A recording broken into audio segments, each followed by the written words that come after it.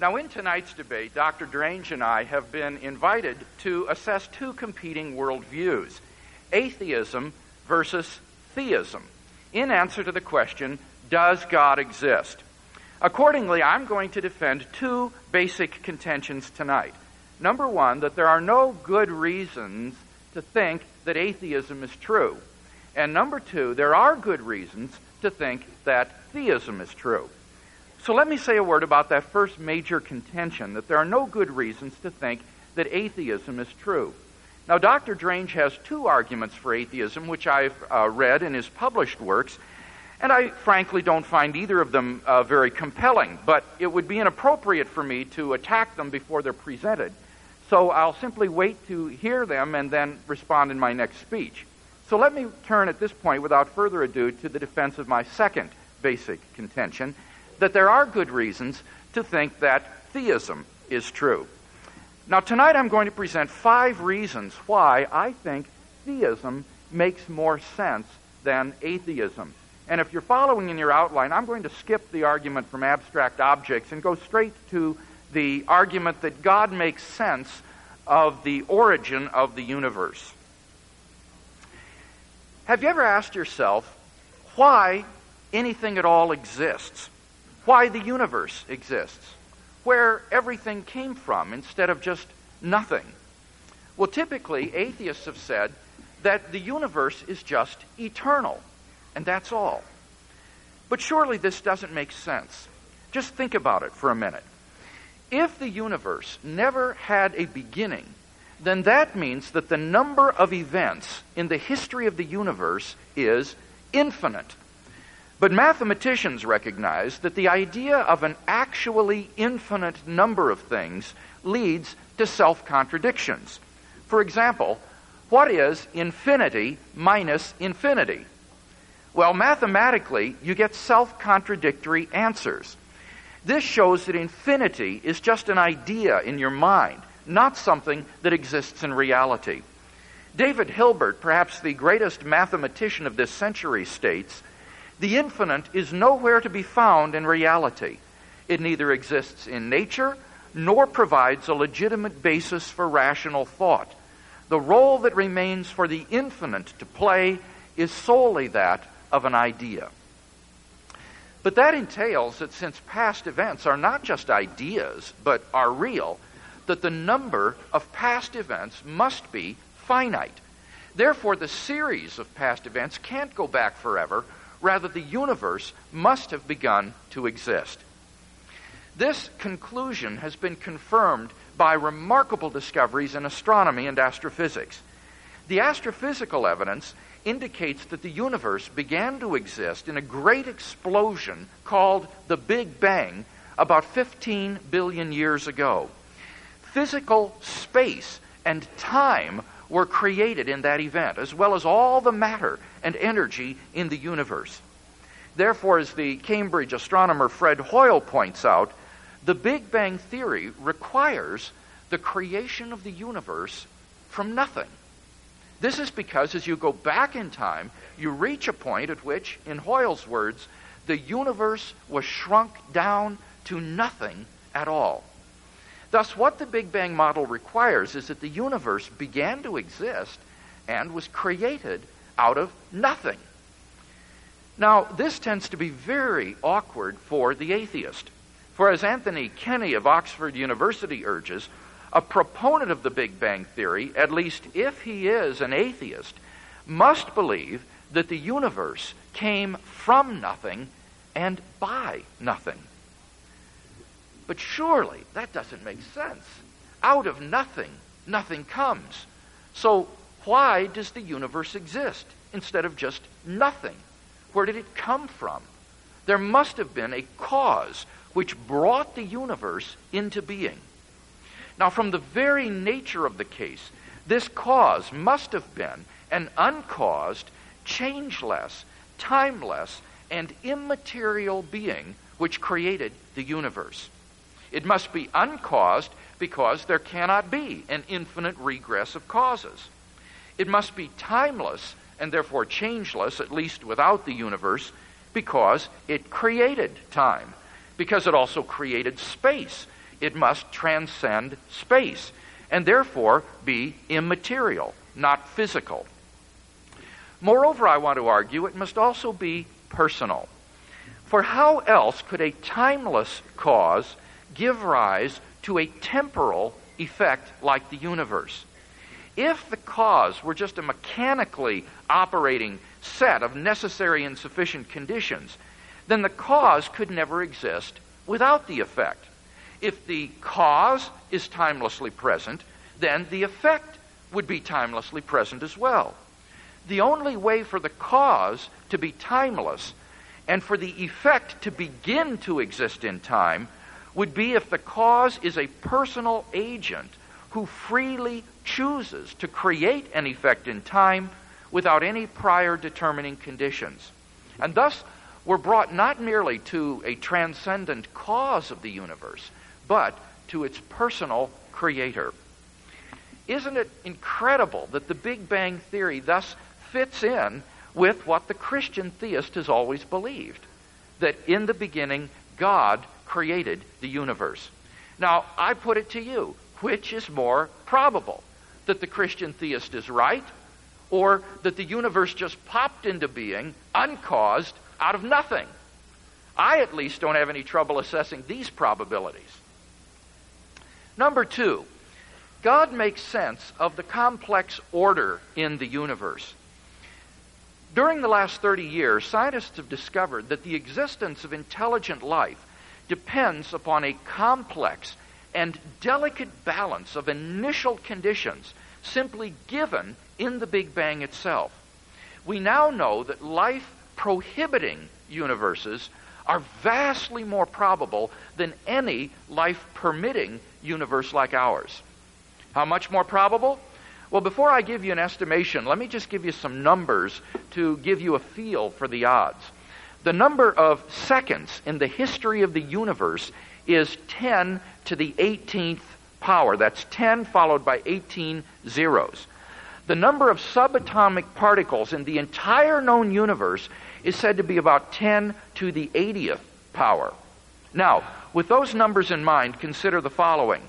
Donald Page, one of America's eminent cosmologists, has calculated the odds of our universe existing as being on the order of 1 chance out of 10 to the power of 10 to the power of 124. A number which is so inconceivable that to call it astronomical would be a wild understatement. Our discovery of the fine-tuning of the Big Bang for intelligent life is like someone's trudging through the Sahara Desert and rounding a sand dune, suddenly being encountered with a skyscraper the size of the Empire State Building. We would rightly dismiss as mad any suggestion that it just happened to come together there by chance. And we would find equally insane the idea that any arrangement of sand particles at that place is improbable, and therefore there's nothing to be explained. But why is this? Well, I think it's because the skyscraper exhibits a complexity which is absent from just random arrangements of sand. But why should the complexity of the skyscraper strike us as special? John Leslie, the contemporary philosopher who has most occupied himself with this question, says it is because there is an evident explanation of the complex skyscraper, an explanation which is not suggested by just random arrangements of sand, namely intelligent design. In the same way, Leslie concludes, the fine-tuning of the universe for intelligent life points to the evident explanation of intelligent design. So once again, the view that Christian theists have always held, that there is an intelligent designer and architect of the universe, seems to make much more sense than the atheistic view that the universe, when it popped into being, uncaused, out of nothing, just happened to be, by chance, fine-tuned to an incomprehensible precision for the existence of intelligent life. Number 3, God makes sense of objective moral values in the world. If God does not exist, then objective moral values do not exist. Many theists and atheists alike concur on this point. For example, the late J.L. Mackie of Oxford University, one of the most eminent atheists of our day, admitted if there are objective values, they make the existence of a God more probable than it would have been without them. Thus, we have a defensible argument from morality to the existence of a God. But in order to avoid God's existence, Mackie therefore denied that objective moral values exist. He wrote, "It is easy to explain this moral sense as a natural product of biological and social evolution." Professor Michael Roos, a philosopher of science at the University of Guelph, agrees. He explains, "Morality is a biological adaptation, no less than our hands and feet and teeth. Considered as a rationally justifiable set of claims about an objective something, ethics is illusory. I appreciate that when somebody says, 'Love thy neighbor as thyself,' they think they are referring above and beyond themselves. Nevertheless, such reference is truly without foundation. Morality is just an aid to survival and reproduction, and any deeper meaning is illusory." Friedrich Nietzsche, the great atheist of the last century who proclaimed the death of God, understood that the death of God meant the destruction of all meaning and value in life. I think that Friedrich Nietzsche was right. But we've got to be very careful here. The question here is not, must we believe in God in order to live moral lives? I'm not claiming that we must. Nor is the question, can we recognize objective moral values without believing in God? I think that we can.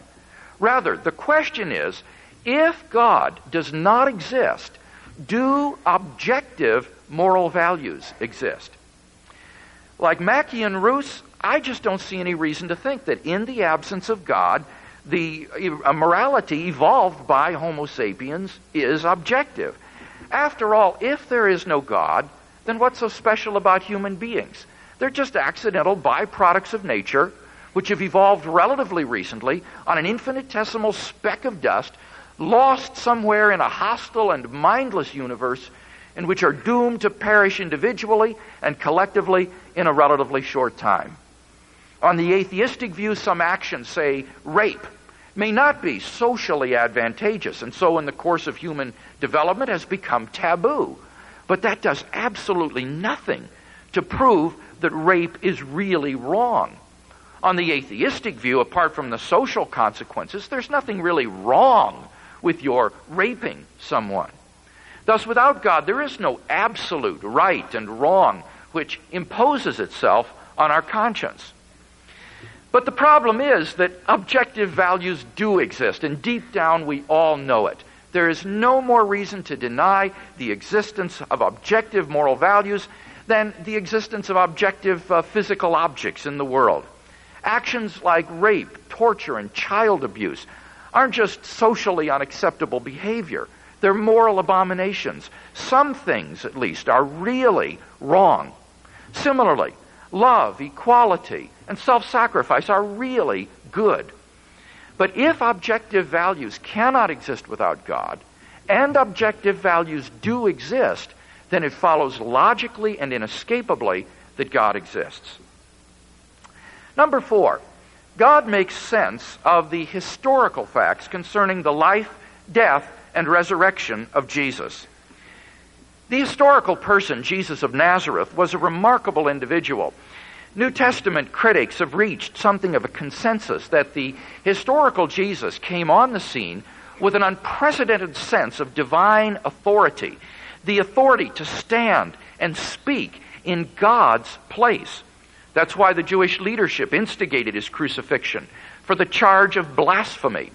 He claimed that in himself the kingdom of God had come, and as visible demonstrations of this fact, he carried out a ministry of miracle working and exorcisms. But certainly the supreme confirmation of his claim was his resurrection from the dead. If Jesus really did rise from the dead, then it seems that we have a divine miracle on our hands, and thus evidence for the existence of God. Now, there are three main historical facts that support the resurrection of Jesus: the empty tomb, Jesus' post-mortem appearances alive, and the very origin of the Christian faith. Let me say a brief word about each one of these. First, the evidence indicates that Jesus' tomb was found empty by a group of his women followers on Sunday morning. According to Jakob Kramer, an Austrian scholar who has specialized in the study of the resurrection, by far, most scholars hold firmly to the reliability of the biblical statements about the empty tomb. And he lists 28 prominent scholars in support. I can think of at least 16 more that he neglected to mention. According to D.H. Van Dalen, it is extremely difficult to object to the empty tomb on historical grounds. Those who deny it do so on the basis of theological or philosophical assumptions. Second, the evidence indicates that on separate occasions, different individuals and groups of people saw appearances of Jesus alive after his death.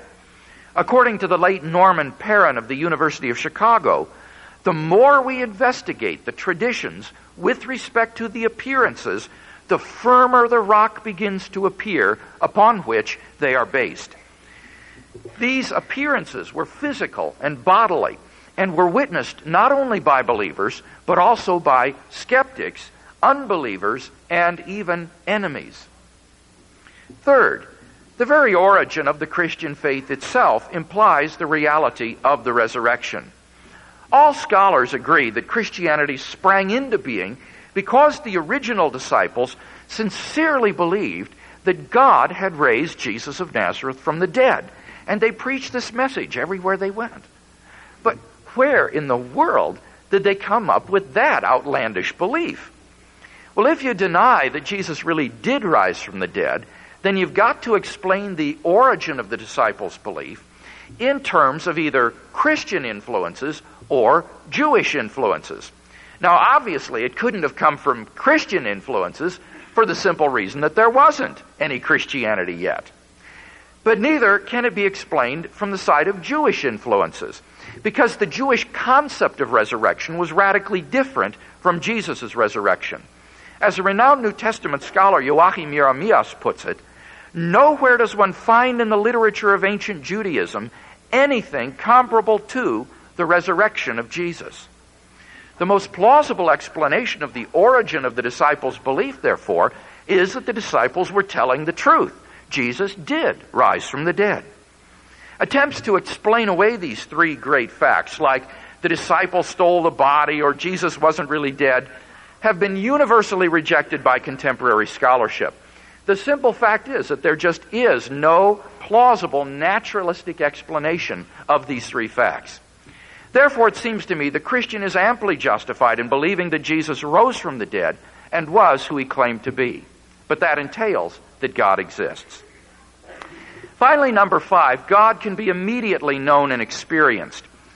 This isn't really an argument for God's existence. Rather, it's the claim that you can know that God exists wholly apart from arguments simply by immediately experiencing him. This was the way that people in the Bible knew God, as Professor John Hick explains. God was known to them as a dynamic will, interacting with their own wills, a sheer given reality, as inescapably to be reckoned with as destructive storm and life-giving sunshine.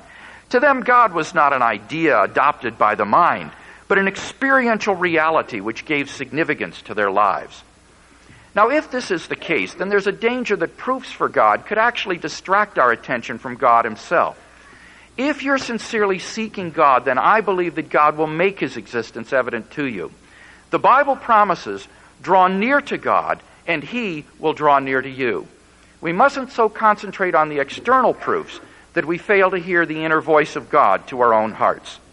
So in conclusion, we've yet to see any good reasons to think that God does not exist. We have seen 5 reasons to think that God does exist, and therefore I think we can agree that theism is the more plausible worldview.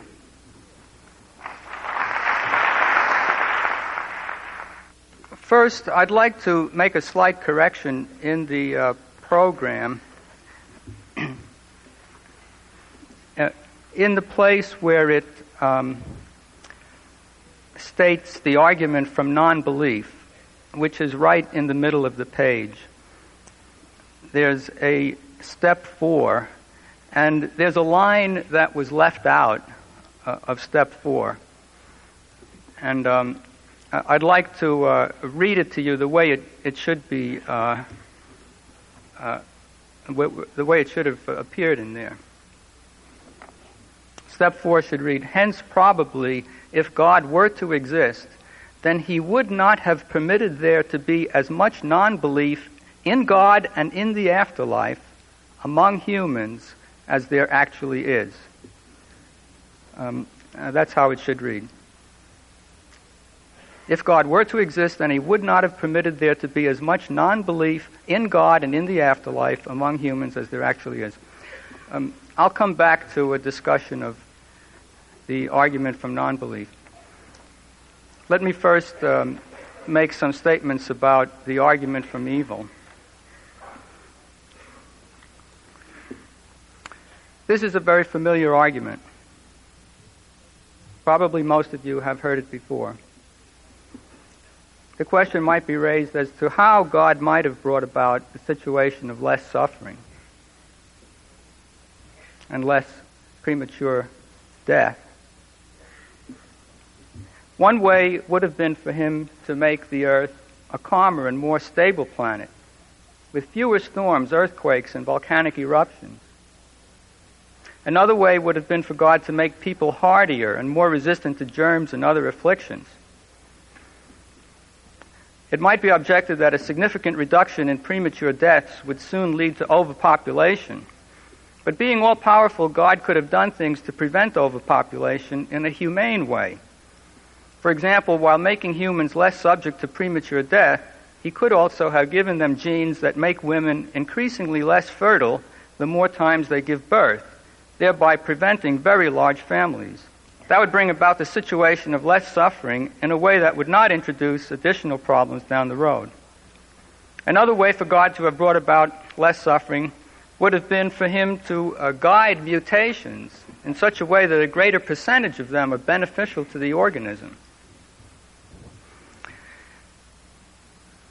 That would have eliminated much unnecessary suffering that occurred down through the centuries as evolution took place.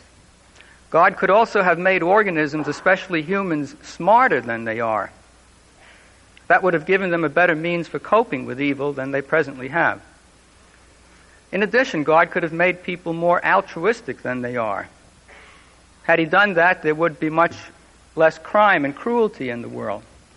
God could also have provided people with better evidence of his own existence. That in itself would have to some extent inclined them away from moral evil, which in turn would have made for a better world. Well, obviously there are a great many ways in which God, assuming he exists, could have brought about the situation of less suffering. Now, I want to claim that this premise 1, which is in your program, God, by definition, is, among other things, an all-loving deity who strongly desires love and worship from humans and who wants everyone to be aware of his existence. This is supported in Scripture. And I think it's also the most common concept of God among people, at least in this country. So I think that this definition can be regarded as adequate for our purposes and well supported. Consider now the inference from step 1 to step 2. I want to give an analogy. Suppose a man is not at home and his wife and children are destitute and so ill as to be close to death. They are in great need of help. It is known that the man loves his family very much. It is also known that if he were alive, then he would be a man of great wealth and power and would be aware of his family's unfortunate situation. The inference is drawn that if the man were alive, then he would have done something to help his family. This is a strong inductive inference. It is analogous to the inference from 1 to 2 in the argument from evil, which I also take to be a strong inductive inference. Granted, it is logically possible that the man may be alive and yet not help his family, even though he is aware of their unfortunate situation, and is able to help them and loves them very much. But though possible, we deem that situation highly unlikely. People who love others and are able to help them do so. They do not sit back and watch their loved ones suffer and die. This applies to the inference from 1 to 2. It is assumed that in 1, God is all-powerful and all-knowing, as well as all-loving. So, given all that, how could God permit so many people, especially children, to suffer and die as occurs in our world? It seems highly unlikely that he would permit that to happen if indeed he were to exist. I hope that Dr. Craig will address this question of why God permits so many children to suffer and die. And also the question of why God doesn't do something to make his existence clearly evident to everyone, since that would cut down on moral evil. Now I turn to the argument from non-belief. It's the same first premise, but the next step is different.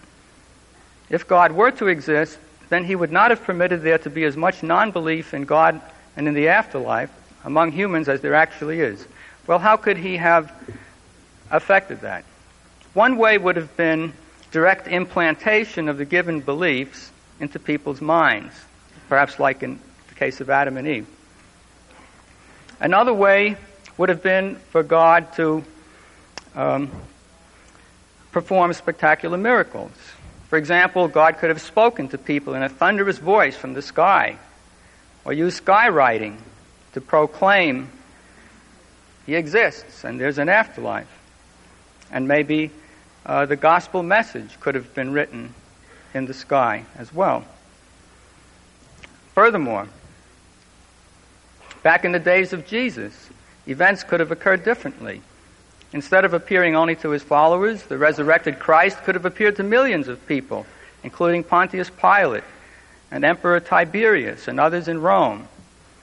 And this too would have made a big difference in world history. God could also have brought about greater belief without resort to spectacular miracles. He could have done it through the use of angels behind the scenes. He could have done a better job of protecting the Bible from mistakes and errors. One last way is this. He could have used the Internet. Those who browse the World Wide Web could regularly receive the gospel message, perhaps even if they try to avoid it. God could flame all and only non-believers who are sitting at their computers by warning them of future judgment. CDs could fall from the sky for use with the CD-ROM drives. It could proclaim the gospel message in spectacular sounds and colors.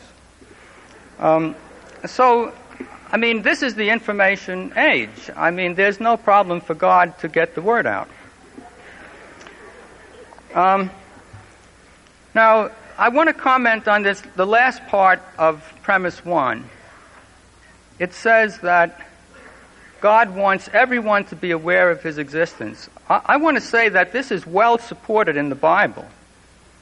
The Bible commanded people to believe on the name of his Son, Jesus Christ.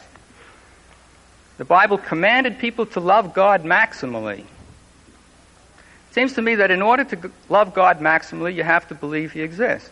So God must want people to believe that he exists. He has the Great Commission, in which he sent out missionaries to the world to preach the gospel message. He must want people to believe he exists and that there is an afterlife and that the gospel message is true, at least according to the Bible. It says that, Jesus says in John 18:37, "For this reason I was born, and for this I came into the world, to testify to the truth." Presumably the truth here referred to includes God's existence and the existence of an afterlife, at least as an important component. It follows that an important part of the mission of Jesus was to testify to the truth of a message that includes God's existence and the existence of an afterlife. There are many, many other passages from Scripture that could be used to support this premise. Finally, I want to put forward an argument for it that makes no reference to the Bible. Almost all theists, at least those in the U.S., regard God as a being who loves humanity and who wants that love to be reciprocated. That is, God wants to have some sort of fellowship with humanity. So conceived in that way, God must want people to be aware that He exists. And that out of love for humanity, He has provided people with an opportunity for a blissful afterlife. He must want people to believe that. It would benefit people to be aware of all that, for it would provide them with comfort and hope for the future. Since God loves people, He must want them to attain such a benefit. Awareness of the truth of God's existence and the existence of an afterlife would help people reciprocate God's love, which God also desires. And also it would help people to be moral if they knew for sure that He exists and that there's an afterlife. I would like to put to Dr. Craig the question, why hasn't God provided people with better evidence for His existence and for the existence of an afterlife? By better evidence, I mean evidence that would be sufficient to show it to just about everybody in the world, so that the whole world would believe in a God who has provided an afterlife and perhaps who has saved humanity through His Son and so on. Why hasn't God given people that information? Okay, I'd like to turn to a brief consideration of Dr. Craig's 5 arguments. For each of them, I have, first of all, this objection, that the concept of God is hard to understand, especially when God is defined as a timeless, changeless, non-material person. It seems to me that this is a kind of meaningless jargon. It's like a little boy who asked his father, how come Santa Claus could bring so many toys to so many children all in one night? I mean, how could he fit through all those narrow chimneys, and there are millions of kids out there? I mean, how can he do it? This is the father's reply. Santa operates through the 5th dimension. The kid said, now I understand. So this information is then spread among the children in the neighborhood. Now, they had doubts, no more.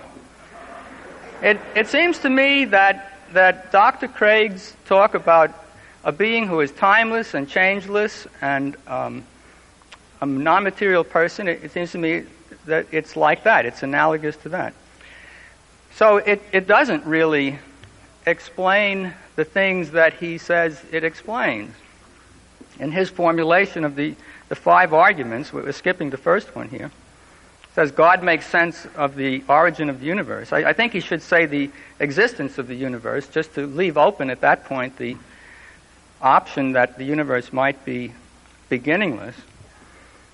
And by the way, that second one, I think, shouldn't read God makes sense of the complex order in the universe. It should be God makes sense of the particular combination of physical constants that obtains in the universe. Because, other combinations may be just as complex. So that's really the thing to be explained. And then the third one, God makes sense of objective moral values in the world. I don't think objective moral values are a fact to be explained. It's not a given datum. So I don't see how one could set up the argument in that way. If God is going to be the best explanation for something, that needs to be a datum, and the existence of objective moral values, that's a philosophical theory. That's not a datum. Dr. Craig first needs to prove that there are objective moral values before he can claim that to be a datum to be explained. As for the resurrection of Jesus, it seems to me that there he's illegitimately assuming the Bible to be historical fact. Now, you notice I make use of the Bible, but I don't assume it to be historical fact, and it seems to me illegitimate to do that, because think of the context in which this debate is occurring. We're appealing to neutral people. We're putting forward arguments for and against God's existence, people who are neutral without any assumptions on the matter. We can't assume that the resurrection of Jesus is a historical fact to be explained. So it's illegitimate to say this is the best explanation for a certain fact, namely the resurrection of Jesus. The final one, Dr. Craig admits is not an argument, and it doesn't seem to me to be an argument. Atheists could have experiences too. I would like to ask him what he would make of atheist experiences if they were reported to him. Why wouldn't they be just as legitimate as theistic experiences? I spoke to an atheist the other day who said that he looked up at the sky and he directly apprehended God's non-existence. I would like to know how Dr. Craig would respond. Well, anyway, I also have a bunch of alternative explanations for these various things, and maybe I could run through a few of them. With regard to the existence of the universe, it seems to me there are alternate explanations. It could be beginningless, despite all that he says. I'm not convinced by his a priori arguments. It seems to me that if God could be beginningless, then the universe could be. Another explanation is that time began with the universe. So if time began with the universe, then that was just the absolute beginning of everything. The universe didn't come out of nothingness, as he put it. He says, out of nothing, nothing comes, and, so throws that out. But really, if time in the universe began, there's no way to even talk about before the universe. Because before the universe means, there was some time before the universe. If time began at that point, there wasn't any before. It was just an absolute beginning. And in that case, there's no need for any cause. It just began, and that's all. So that would be another model that could be suggested. A third model would be some greater universe, like a hyper-universe. And our universe could be like a bubble that grows on the outside of a hyper-universe, with the explanation for its origin being within the laws of the hyper-universe, which we don't understand because we don't have any cognizance of that. It seems to me that explanation is at least as good as the God hypothesis. I would like to know why the God hypothesis should be preferable to the appeal to a hyper-universe, out of which our universe is an outgrowth.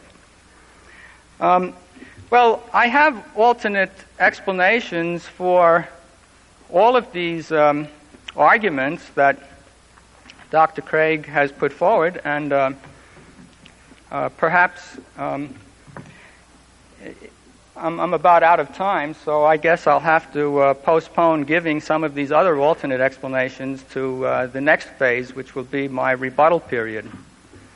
I'd like to mention one thing. If anybody would like to obtain a copy of my manuscript, you could contact me either by email. There's an email address given in the program. Or you could get my university address after the meeting tonight. I would gladly supply it. I have my manuscript and a supplement to it. Some of those are for sale out at the lobby. But if there aren't any left, you could contact me, and I will tell you how you might obtain them. All right. Thank you very much.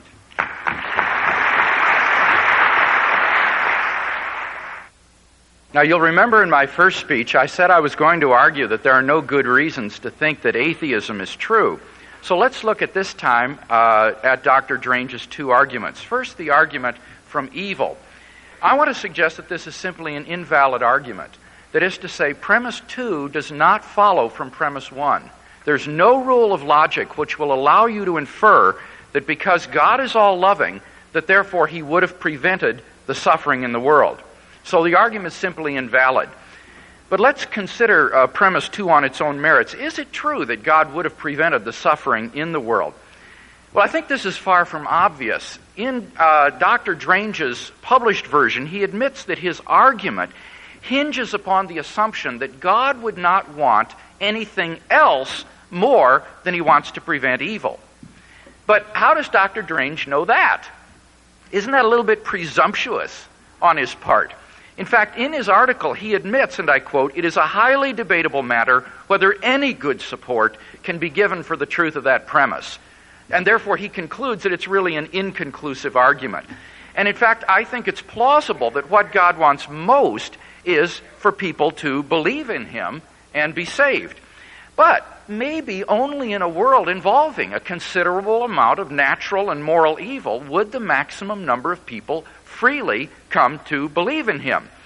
And this isn't some idle speculation on my part. As you look at the places in the world today where evangelical Christianity is growing at its most rapid rates, you'll find this correlated with places of intense suffering, places like China, Ethiopia, and El Salvador. The point is that Dr. Drange, I think, has no idea of how many people would come to freely know God and his salvation if God were to have prevented the evil and suffering in the world. But then Dr. Drange simply has no grounds for the assertion that if God exists, he would have prevented the evil in the world, and therefore this argument, I think, is simply fallacious. Now, what about his argument from non-belief? Well, it is also invalid. Premise 4 doesn't follow from premise 1. From the fact that God wants people to love and believe in him, it doesn't follow that God would have prevented the non-belief in the world. Here I want to make 2 points. First, it may not be within God's power to bring it about that most people freely believe in the truth of the gospel message.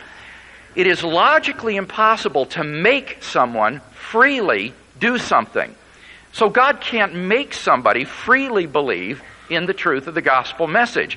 So what Dr. Drange is asking for, God's making most people in the world freely believe in the truth of the gospel, may well be infeasible for God. Now remember, he's not talking about God's just making most people in the world aware of the gospel message. God's already done that. According to Patrick Johnstone, a missiologist, between 75 and 85% of the world's population has already been reached with the gospel. But Dr. Drange is talking about making most people believe that the gospel message is true. And God simply can't guarantee or make people freely believe something.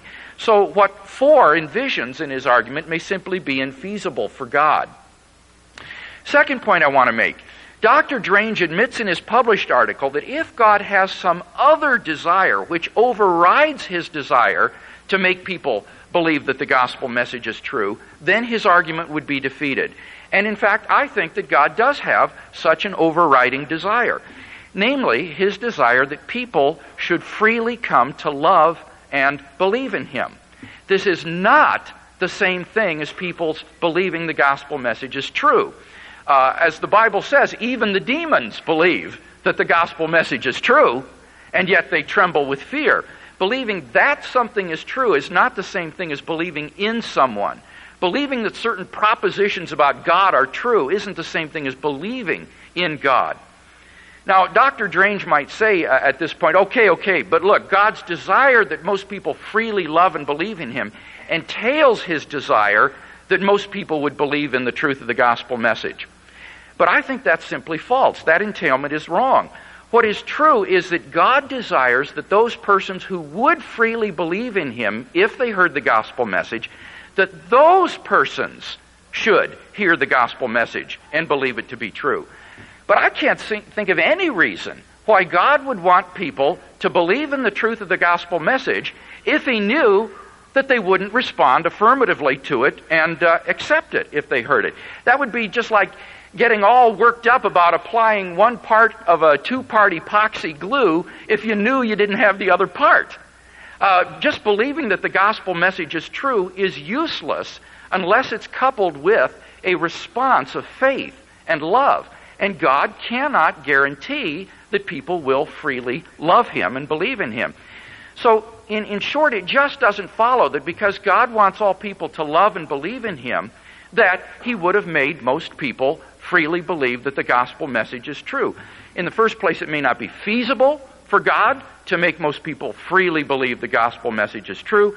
Secondly, there's no reason to think that God would want people to believe the gospel message is true if he also knew that they would not respond affirmatively to it if they did hear it. And therefore, this argument from non-belief, it seems to me, is just completely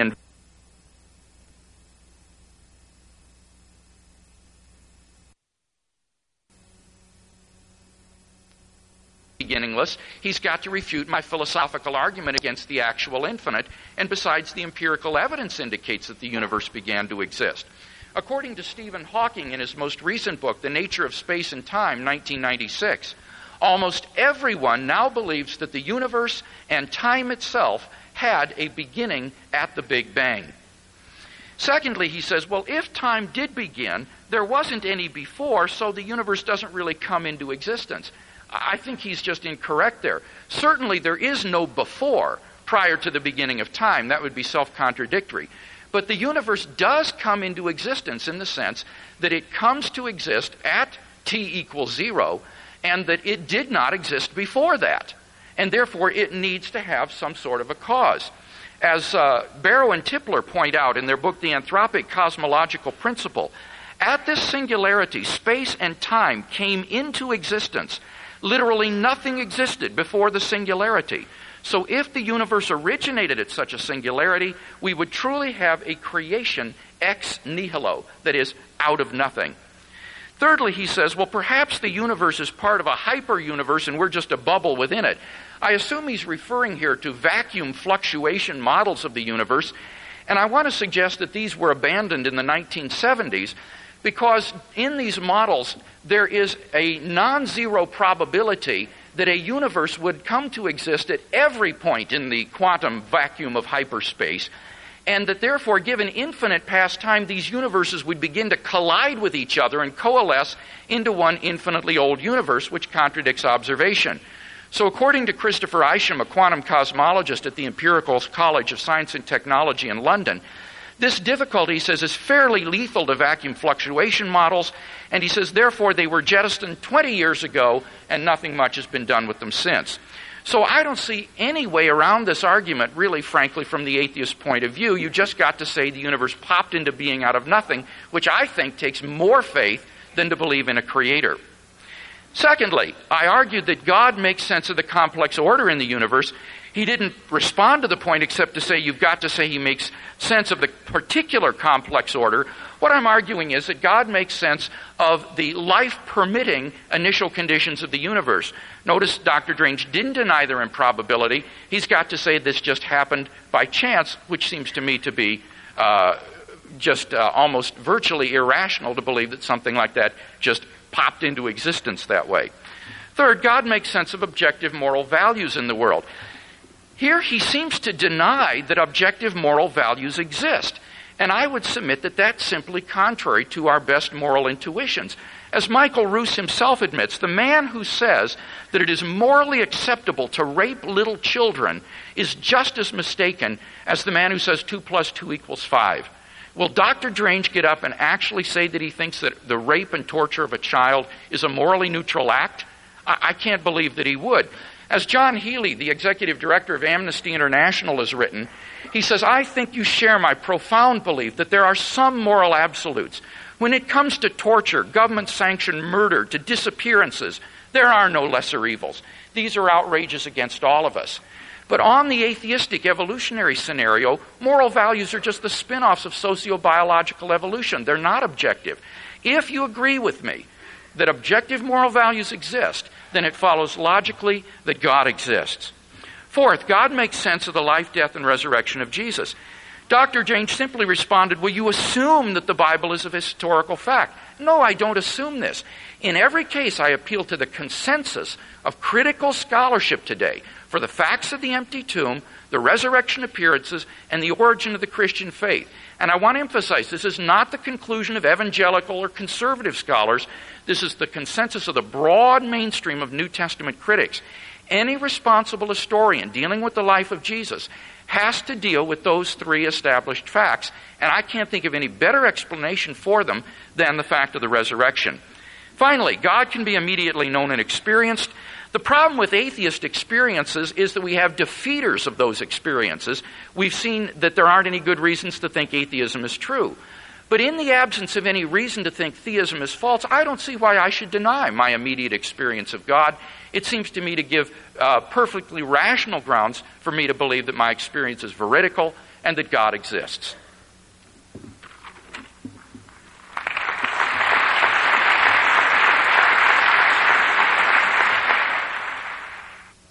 Dr. Craig questions the inference from step 1 to step 2 in the argument from evil. This is a probabilistic inference. Notice step 2 begins, hence probably. So it's not supposed to be a logically valid inference, simply a strong inductive argument. I use the analogy of the father who's away from his family. We reason that probably, since he loves his family and he has all this power and wealth, if he were aware or if he were alive, then he would have done something to help them. And this seems to me to be a reasonable inductive argument. And the argument that I have here, the argument from evil, is perfectly analogous to that. I don't think that Dr. Craig answered my question specifically as to why God permits so many children in the world to suffer and die. He talks about freely believing. I don't really understand that. It seems to me that you believe in accord with the evidence, and you don't just choose your beliefs as by an act of will. I think God can make people aware of the truth of the gospel message. He seems to question that. First of all, in order for people to freely love God, which is presumably what God wants, their love and some kind of reciprocation from them, they must first believe that God exists. They must be in that situation. So my question is, why doesn't God at least place everybody in the world in the situation of being totally aware of his existence and the existence of an afterlife, and then, at that point, they can make their choice whether to love God or not, whether to accept Jesus or not. As long as they're not in the situation of being aware of God's existence, they're not even in a position where they could make a sensible choice about such matters. I think God must want people to believe in his existence because he wants their love, he wants reciprocation from them, and because he loves them and wants them to be aware of the truth, he wants them to gain the comfort of knowing that he exists and that there is an afterlife, because this would benefit them. There's also the point about salvation. It seems to me that this is something that Dr. Craig should address. Is it really true that people who do not believe in God are going to be eternally damned? It seems to me if that is true, then that would be another very, very powerful reason for God to want people to be aware of his existence, because surely he doesn't want them to be eternally damned. So I would pose this as another question for Dr. Craig. Is it true that all those who have heard of Christianity, say, but have not accepted it, maybe because they didn't get adequate evidence for it, all those people are eternally damned? I would like to know that. Now, on the matter of his arguments, I didn't really get into them. I ran out of time. As for God being a timeless, changeless person, it seems to me that still, for all he says, is very obscure and hard to understand. And it seems to me to be contrary to the biblical concept of God. The biblical concept certainly is of a God who changes his mind and acts in time or within time. Genesis 6:6 says that God regretted having created humans. And in Exodus 32, God told Moses he planned to kill a group of Israelites, but Moses pleaded for them. And it reads, "And the Lord repented of the evil which he thought to do unto his people." In 1 Samuel, God regretted having made Saul king over Israel.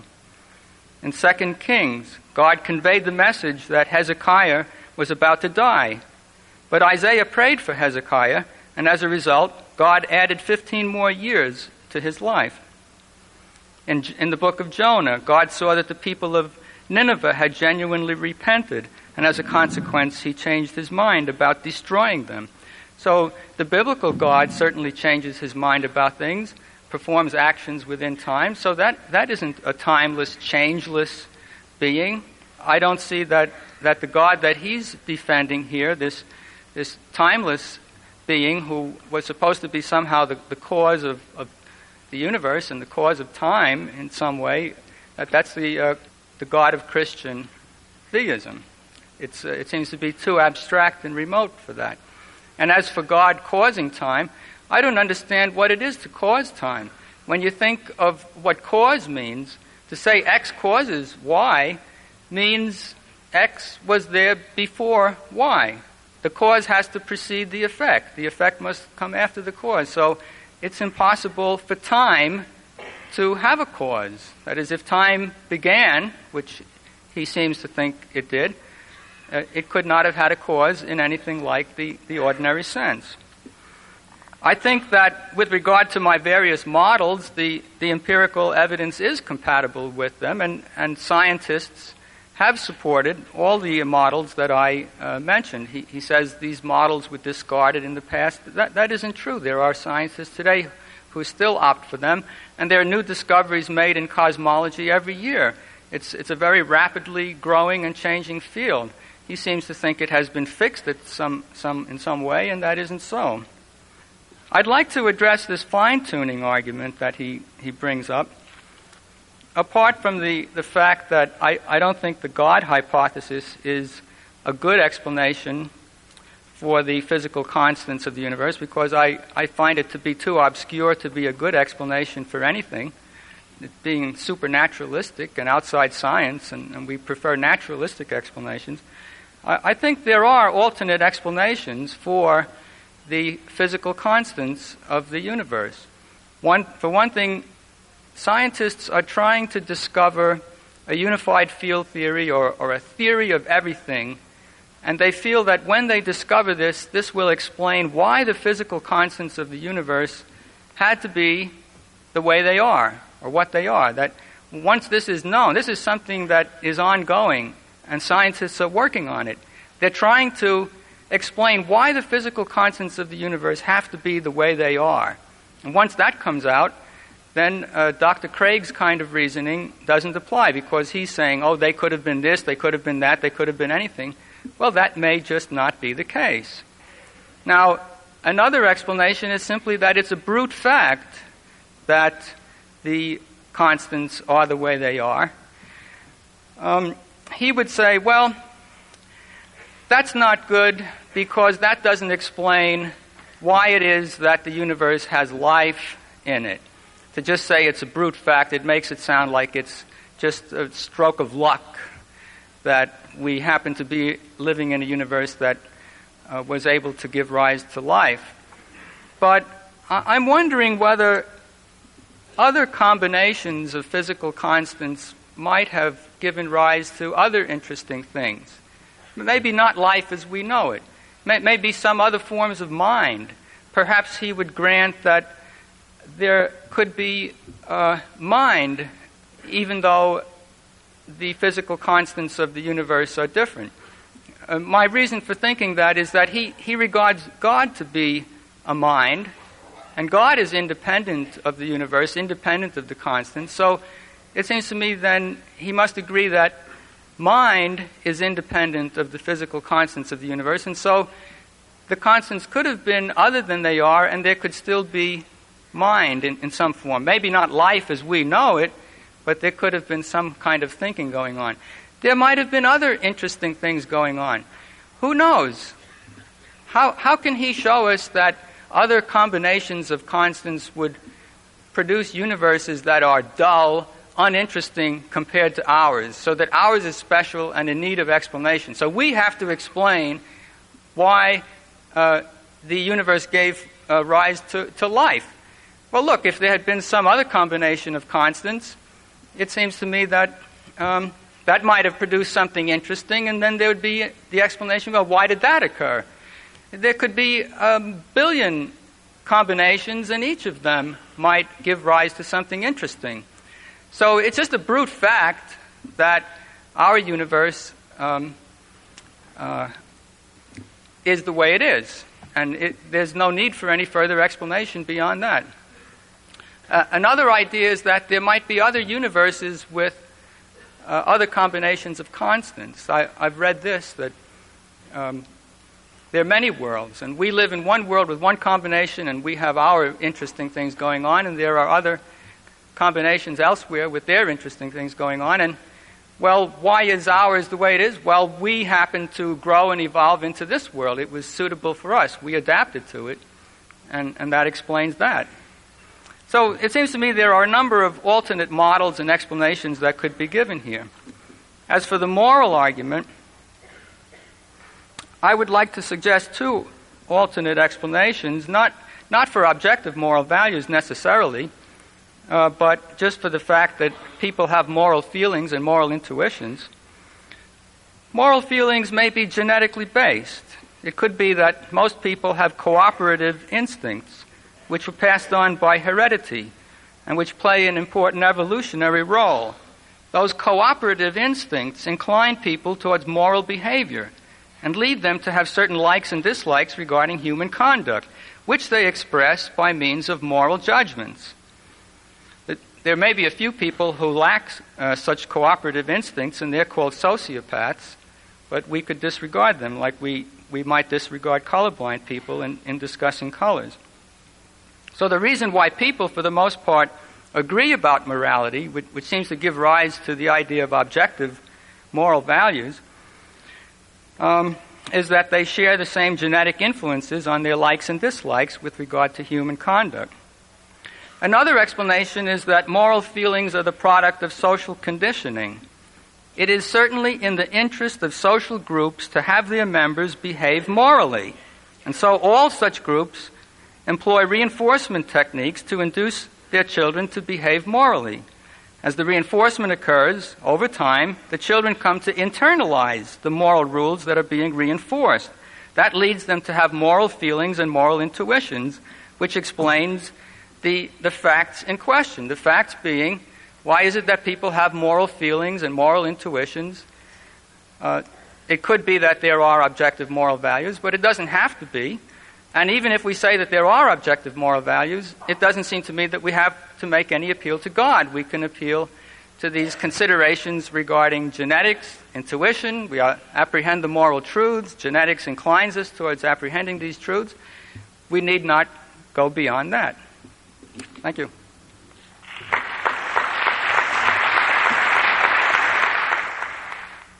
Let's look first at my contention that there's no good reason to think atheism is true. In response to the argument from evil, I pointed out that Dr. Drange himself admits that if God has an overriding desire, then his argument is fallacious. And I said he does have an overriding desire, namely his desire that people would freely come to love and believe in him.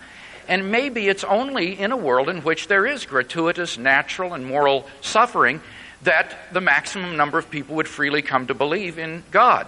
And he said in response, but my is just a probabilistic inference. Right, I understand that. And I'm suggesting that my hypothesis is in no way improbable, that on the contrary, it's actually supported by the demographics of world history and contemporary missiology. That very often it is in the context of suffering that people come to know and believe in God.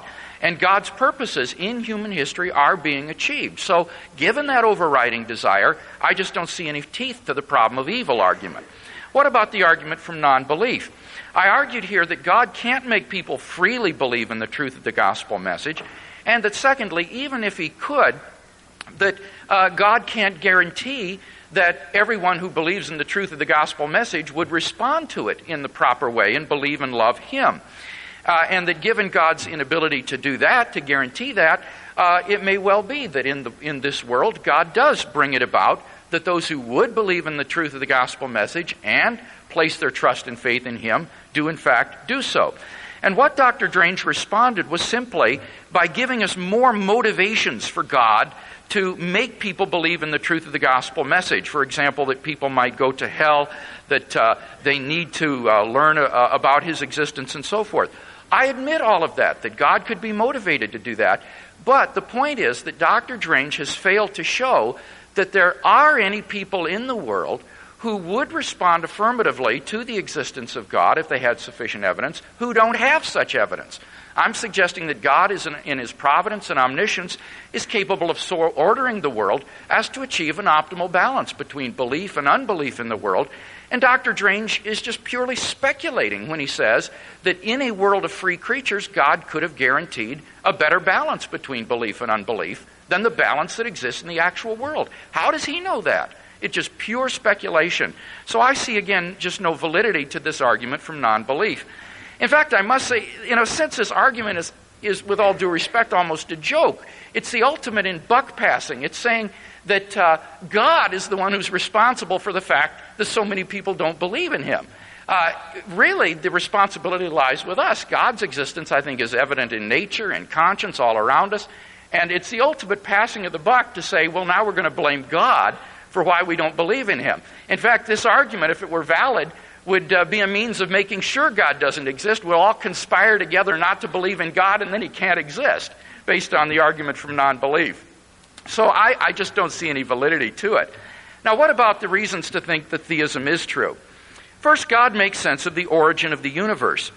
Dr. Drange says, but the biblical God is temporal. Well, two responses. Number one, many of those passages could simply be anthropomorphisms, that is, describing God in human terms, storytelling terms. Secondly, the theist could maintain that with the creation of the universe, God enters into time in order to sustain temporal relations with His creatures. Dr. Drange says, but what is it to cause something? A cause must exist before its effect. That's false. There's such a thing as simultaneous causation. For example, a heavy ball causing a depression in a cushion by resting on the cushion. Even if the ball and the cushion had been in that state from eternity past, the ball would still be the cause of the depression. A cause can be simultaneous with its effect. God's causing the universe is simultaneous with the moment of the Big Bang. He then said it's not true, contrary to what Professor Christopher Isham says, that these vacuum fluctuation models are passé. And he said that the field of cosmology is rapidly growing. Well, that's certainly a truism. But if he's going to oppose some other model to the standard Big Bang model, I want to know what it is, and I will then offer some refutation of it. But so far, he's just spoken in generalities. The fact is that vacuum fluctuation models don't work because of the problem that I described in my last speech. And notice, on the atheistic view, there isn't any explanation for the origin of the universe, why something exists rather than nothing. It's just a brute fact that the universe popped into being, uncaused out of nothing 15 billion years ago. To me, that is just incredible.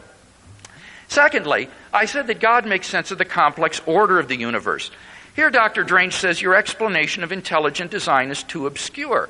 Not at all. When you're walking in the field or on a beach and you find a watch lying on the beach, you don't say, oh, look how the elements have come together by chance to form this device. You immediately recognize the presence of intelligent design. And the same complexity present in the watch is present in the fine-tuning of the universe. He says, but there could be a theory of everything in which everything is explained. That, friends, is a pipe dream. There is no probability that exists today that such a theory will ever be discovered. And even if there were some sort of theory of everything, it would still require certain initial conditions, boundary conditions of the universe, that would be unexplained and would need to be put in by hand.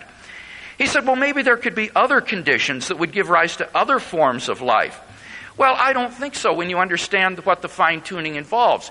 If the universe had just a different expansion parameter, it would have recollapsed into a singularity in which no life could exist. Or it would have expanded too fast and been frozen so that it would be too cold for life. Or there wouldn't have been any chemistry. Or there wouldn't have been any atoms to form life. The point is that even if mind could exist, there could be no physical, carbon-based, intelligent life in a universe in which these parameters were altered in the slightest bit. We live on a knife's edge of incomprehensible fineness, which I think suggests intelligent fine-tuning. Dr. Drange said, well, maybe there's many worlds and we're just one of many universes. Let me point out three things about this. Number one, that is a metaphysical hypothesis which is every bit as speculative as theism is, and therefore enjoys no advantage over theism. In fact, I think theism is simpler than this bloated ontology of the many worlds hypothesis, and is therefore to be preferred. Secondly, there is no known mechanism that would generate such a world ensemble. And any mechanism for generating it would itself require fine-tuning in order to get the many worlds. And finally, number three, there is no independent evidence, apart from the existence of intelligent life, for the existence of these many worlds. Whereas we have many independent reasons for believing in God. And it is the cumulative case that I believe makes the existence of God so plausible. What about objective moral values in the world? Dr. Drange says, well, maybe our moral feelings are based on genetic and social factors. That is absolutely correct on the atheistic view. It's just social and genetic conditioning. It's the herd morality. But I ask you, do you believe that the rape and torture of a little child is not objectively morally wrong? That the psychopath who does that is just acting antisocially or against his genes? I don't think so. I think that we have a moral intuition that it is morally better to love and nurture a child than to torture it and abuse it. And if you share those intuitions with me, then I think you'll agree that God exists. There was no refutation offered in the last speech of the evidence for the resurrection of Jesus, nor of the immediate experience of God in our lives today. So I think we have powerful cumulative evidence for believing that God does in fact exist. It would help people believe in God if he were to reduce their suffering and not make the world into such a place where it seems unlikely that a loving ruler exists. He didn't really address the point about salvation. I would like to know whether all these non-Christians in the world, according to him, I mean, there are billions of them, does he really think that they are all going to be eternally tormented in hell?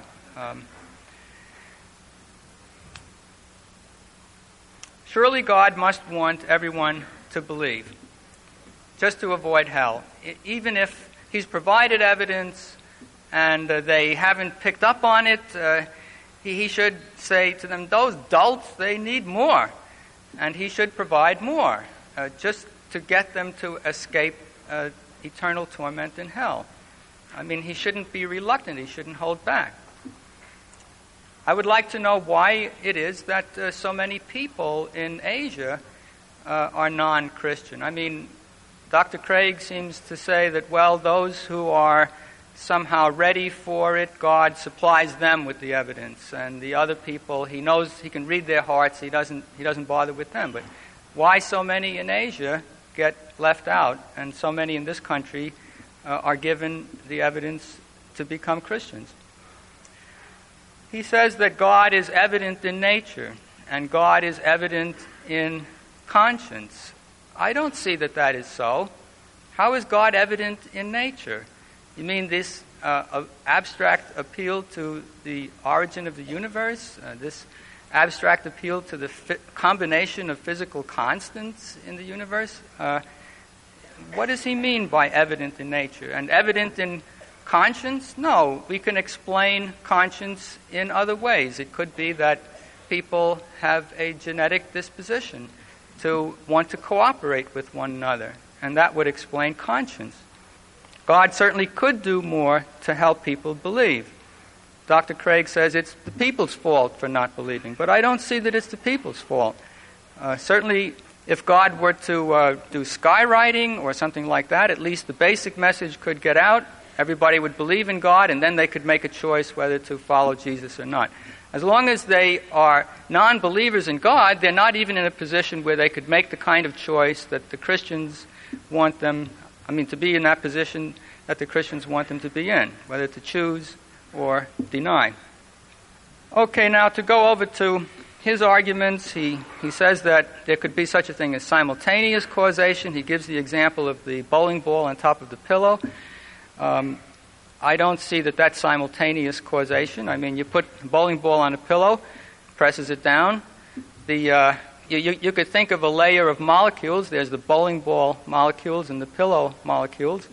Well, there's the bottom bowling ball molecule that comes in contact with the top pillow molecule, and that molecule presses down on the pillow molecule, which presses another pillow molecule, which presses another, and so on. It seems to me that the cause is coming before the effect there. The force from the bowling ball molecules comes first and exerts downward pressure, and that causes the pillow molecules to be depressed. So that isn't simultaneous causation at all. That's cause coming before effect, which is our common concept of causality. He talks about the statue in the sand. We find a statue in the sand, we say, well, that couldn't have come by chance. But why is that? It's because we have some knowledge of these things. We know about statues and we know about sand, and that's why we say it couldn't have come about by chance. But we don't know these things in the case of the formation of the physical constants of the universe. We don't have the relevant background information to make that kind of judgment.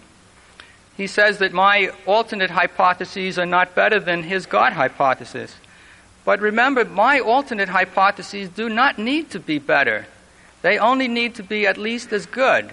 All I need is one alternate hypothesis that is at least as good as the God hypothesis, and that shows that his proof does not go through. Because in order for his proof to go through, he has to show that the God hypothesis is better than all the others. It's the best explanation. And as long as there's one other hypothesis at least as good, then his proof is a failure. He talks about a cumulative case. He says he's got all these independent sources of evidence about God, and they all somehow come together. But I don't understand that, because, suppose his argument for a cause of the universe, suppose that goes through. So he shows that there's some kind of being that caused the universe. All right, now he's got another argument for a cause for the physical constants being the way they are. Okay, maybe there's a being that did that. And then he's got somehow a cause for objective morality. He's got a being that caused that. And then he's got a cause for the resurrection that brought Jesus back to life. What I want to know is, why believe that all of these beings, this one, that they're all one and the same being? Where is his argument to show that all of these beings are the one and the same being? It's only when he can prove that he's got a cumulative case for the existence of God. Now, so far as objective moral value is concerned, I want to say that it's possible to believe in objective moral value and still deny God's existence. I want to say also that there are good reasons for a subjectivist view on values. For one thing, there's no objective proof procedure for settling moral disputes, and that supports a subjectivist outlook. Also, moral properties are not given to us in sense perception. They aren't like physical properties, and that's another reason to think that subjectivism is true. He talks about rape and so on, but what about some other examples like these? Abortion. What is the objective moral truth there? What about homosexuality? What is the objective moral truth there? I mean, let him tell us. He says there are objective moral values, absolutes, ethical absolutes. What are they in these examples here? Premarital sex. Is that objectively absolutely wrong? How about cruelty to animals, which is condoned in the Bible? Also child abuse. Divorce and remarriage, which are considered morally wrong in the Bible. Are divorce and remarriage objectively morally wrong? In the Bible it says it's wrong for wives to disobey their husbands. Is that objectively wrong? Slavery is condoned. So what is the objective truth about that? It says idolatry is wrong, and heresy and blasphemy, working on the Sabbath and so on. What is the objective moral truth of that? Time's up, sorry. In my closing speech, I want to review the debate and see which issues come out as the foremost issues tonight. First, have we seen any good reason to think that atheism is true? Well, I don't think so. First, the argument from evil. In his last speech, Dr. Drange asserted, well, it would help people to believe in God if he were to reduce the suffering in the world. That is precisely the point that Dr. Drange has to prove, and he hasn't proven it. In fact, I submit that the demographic information that we have in the world today suggests that that is false. As Patrick Johnston points out in his book, Operation World, we are living in the time of the largest ingathering of people into the kingdom of God that the world has ever seen. The astonishing growth in Africa and Asia today more than counterbalances the decline in the Western world. And he points out that it is precisely in places in the world like El Salvador and Ethiopia, where there has been intense suffering, that the greatest advances in the growth of the gospel are occurring. So Dr. Drange is just begging the question when he asserts that in a world with less suffering, more people would come to believe in God. That's question begging. Secondly, what about the argument from non-belief? Again, his argument here boils down to the fact that God wants people to believe in him in order to avoid hell. And I agree with that. The Bible says that God is not willing that any should perish. He wants all to reach repentance. He wants all persons to be saved and to come to a knowledge of the truth. And therefore, I argue that God has so ordered the world providentially as to bring about an optimal balance between belief and unbelief, including what's going to happen in the future in the actual world. And Dr. Drange has given us no argument whatsoever to think that in a world in which there was skywriting or internet messages, that the balance between belief and unbelief would be any better than the balance in the actual world. He says, well, why is it that the Asians are left out and Christians are all in the West? Again, that just shows his ignorance of contemporary demographics. In 1989, the number of Christians in Asia surpassed the number of Christians in North America. And in 1991, the number of Christians in Asia surpassed the number of Christians in the entire Western world. Christianity is not a white man's religion. If anything, it's an Asian religion today. So God is reaching the world with the gospel today. Today, there are only about 9 unbelievers per evangelical believer in the world today, compared with in the year AD 100, about 360 non-believers for every evangelical believer in the world. God is achieving the purpose that Dr. Drange would like him to. He is, in fact, bringing the optimal balance of persons to believe in him. So I don't see any grounds for thinking that these are good reasons to think God doesn't exist. Now, what about the reasons I gave for God's existence? First, God makes sense of the origin of the universe. In his last argument, it all boiled down to saying that simultaneous causation is impossible. And that's just clearly a weak argument. The cushion and the ball could have been in contact from eternity, so they could have always been simultaneous with each other. Besides, God isn't a physical object and doesn't have finite velocity of signal transport, so he could immediately cause the Big Bang. Notice there isn't any atheistic alternative. It just pops into existence uncaused out of nothing. It takes more faith to believe that than to believe in God. Second, God makes sense of the complex order of the world. He says, well, in these inferences to intelligent design, we know about these things. That's not true. When you find unknown artifacts archaeologically, or when we look for signals from extraterrestrial intelligent life, we can detect the signs of intelligent design without prior awareness of what these elements are. We can discover new machines or new signals from outer space, and we would recognize the presence of intelligence by complexity, the same sort of complexity that is evident in the fine-tuning of the universe. Dr. Drange says, but I presented other hypotheses that are just as good. I haven't heard them tonight. What hypotheses? The theory of everything? This is in no way as probable as theism. This is a pure pipe dream, pure speculation. He hasn't given us any alternative hypotheses to explain the data. What about the existence of objective moral values? Notice that he seems to affirm relativism. He says that there are unclear cases, but notice that unclear cases don't undermine our intuition of the clear cases, like rape, murder, torture, and so forth. And if you agree there are clear cases, then you need God as a foundation for those. He dropped the point about the resurrection of Jesus. As for the point about knowing God immediately, I just want to close quickly by saying that I myself wasn't raised in a Christian home or a church-going family, but when I became a teenager, I began to read the New Testament. And I found that the words of Jesus had a ring of truth about them that captivated me. And I want to encourage you, when you go home tonight, that you begin to think about these things. Begin to read the New Testament and ask if God couldn't really exist. I believe it could change your life in the same way that it changed mine.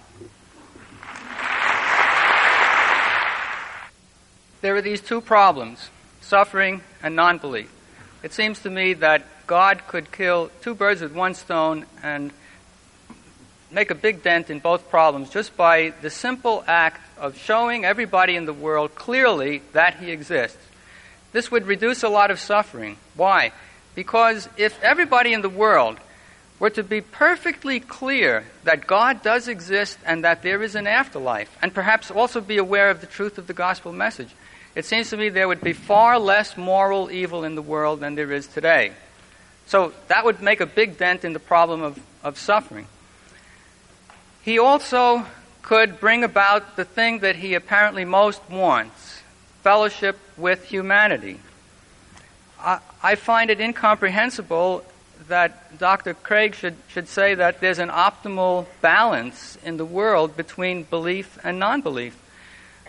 Wherever these non-Christians are, whether they're in Asia, I think they are mostly in Asia, but wherever they are, the fact of the matter is, you can look it up in the World Almanac, 2/3 of the world is non-Christian, and only 1/3 of the world is Christian. So how could that be an optimal balance between belief and non-belief? The non-Christians, according to Dr. Craig, are headed for eternal damnation.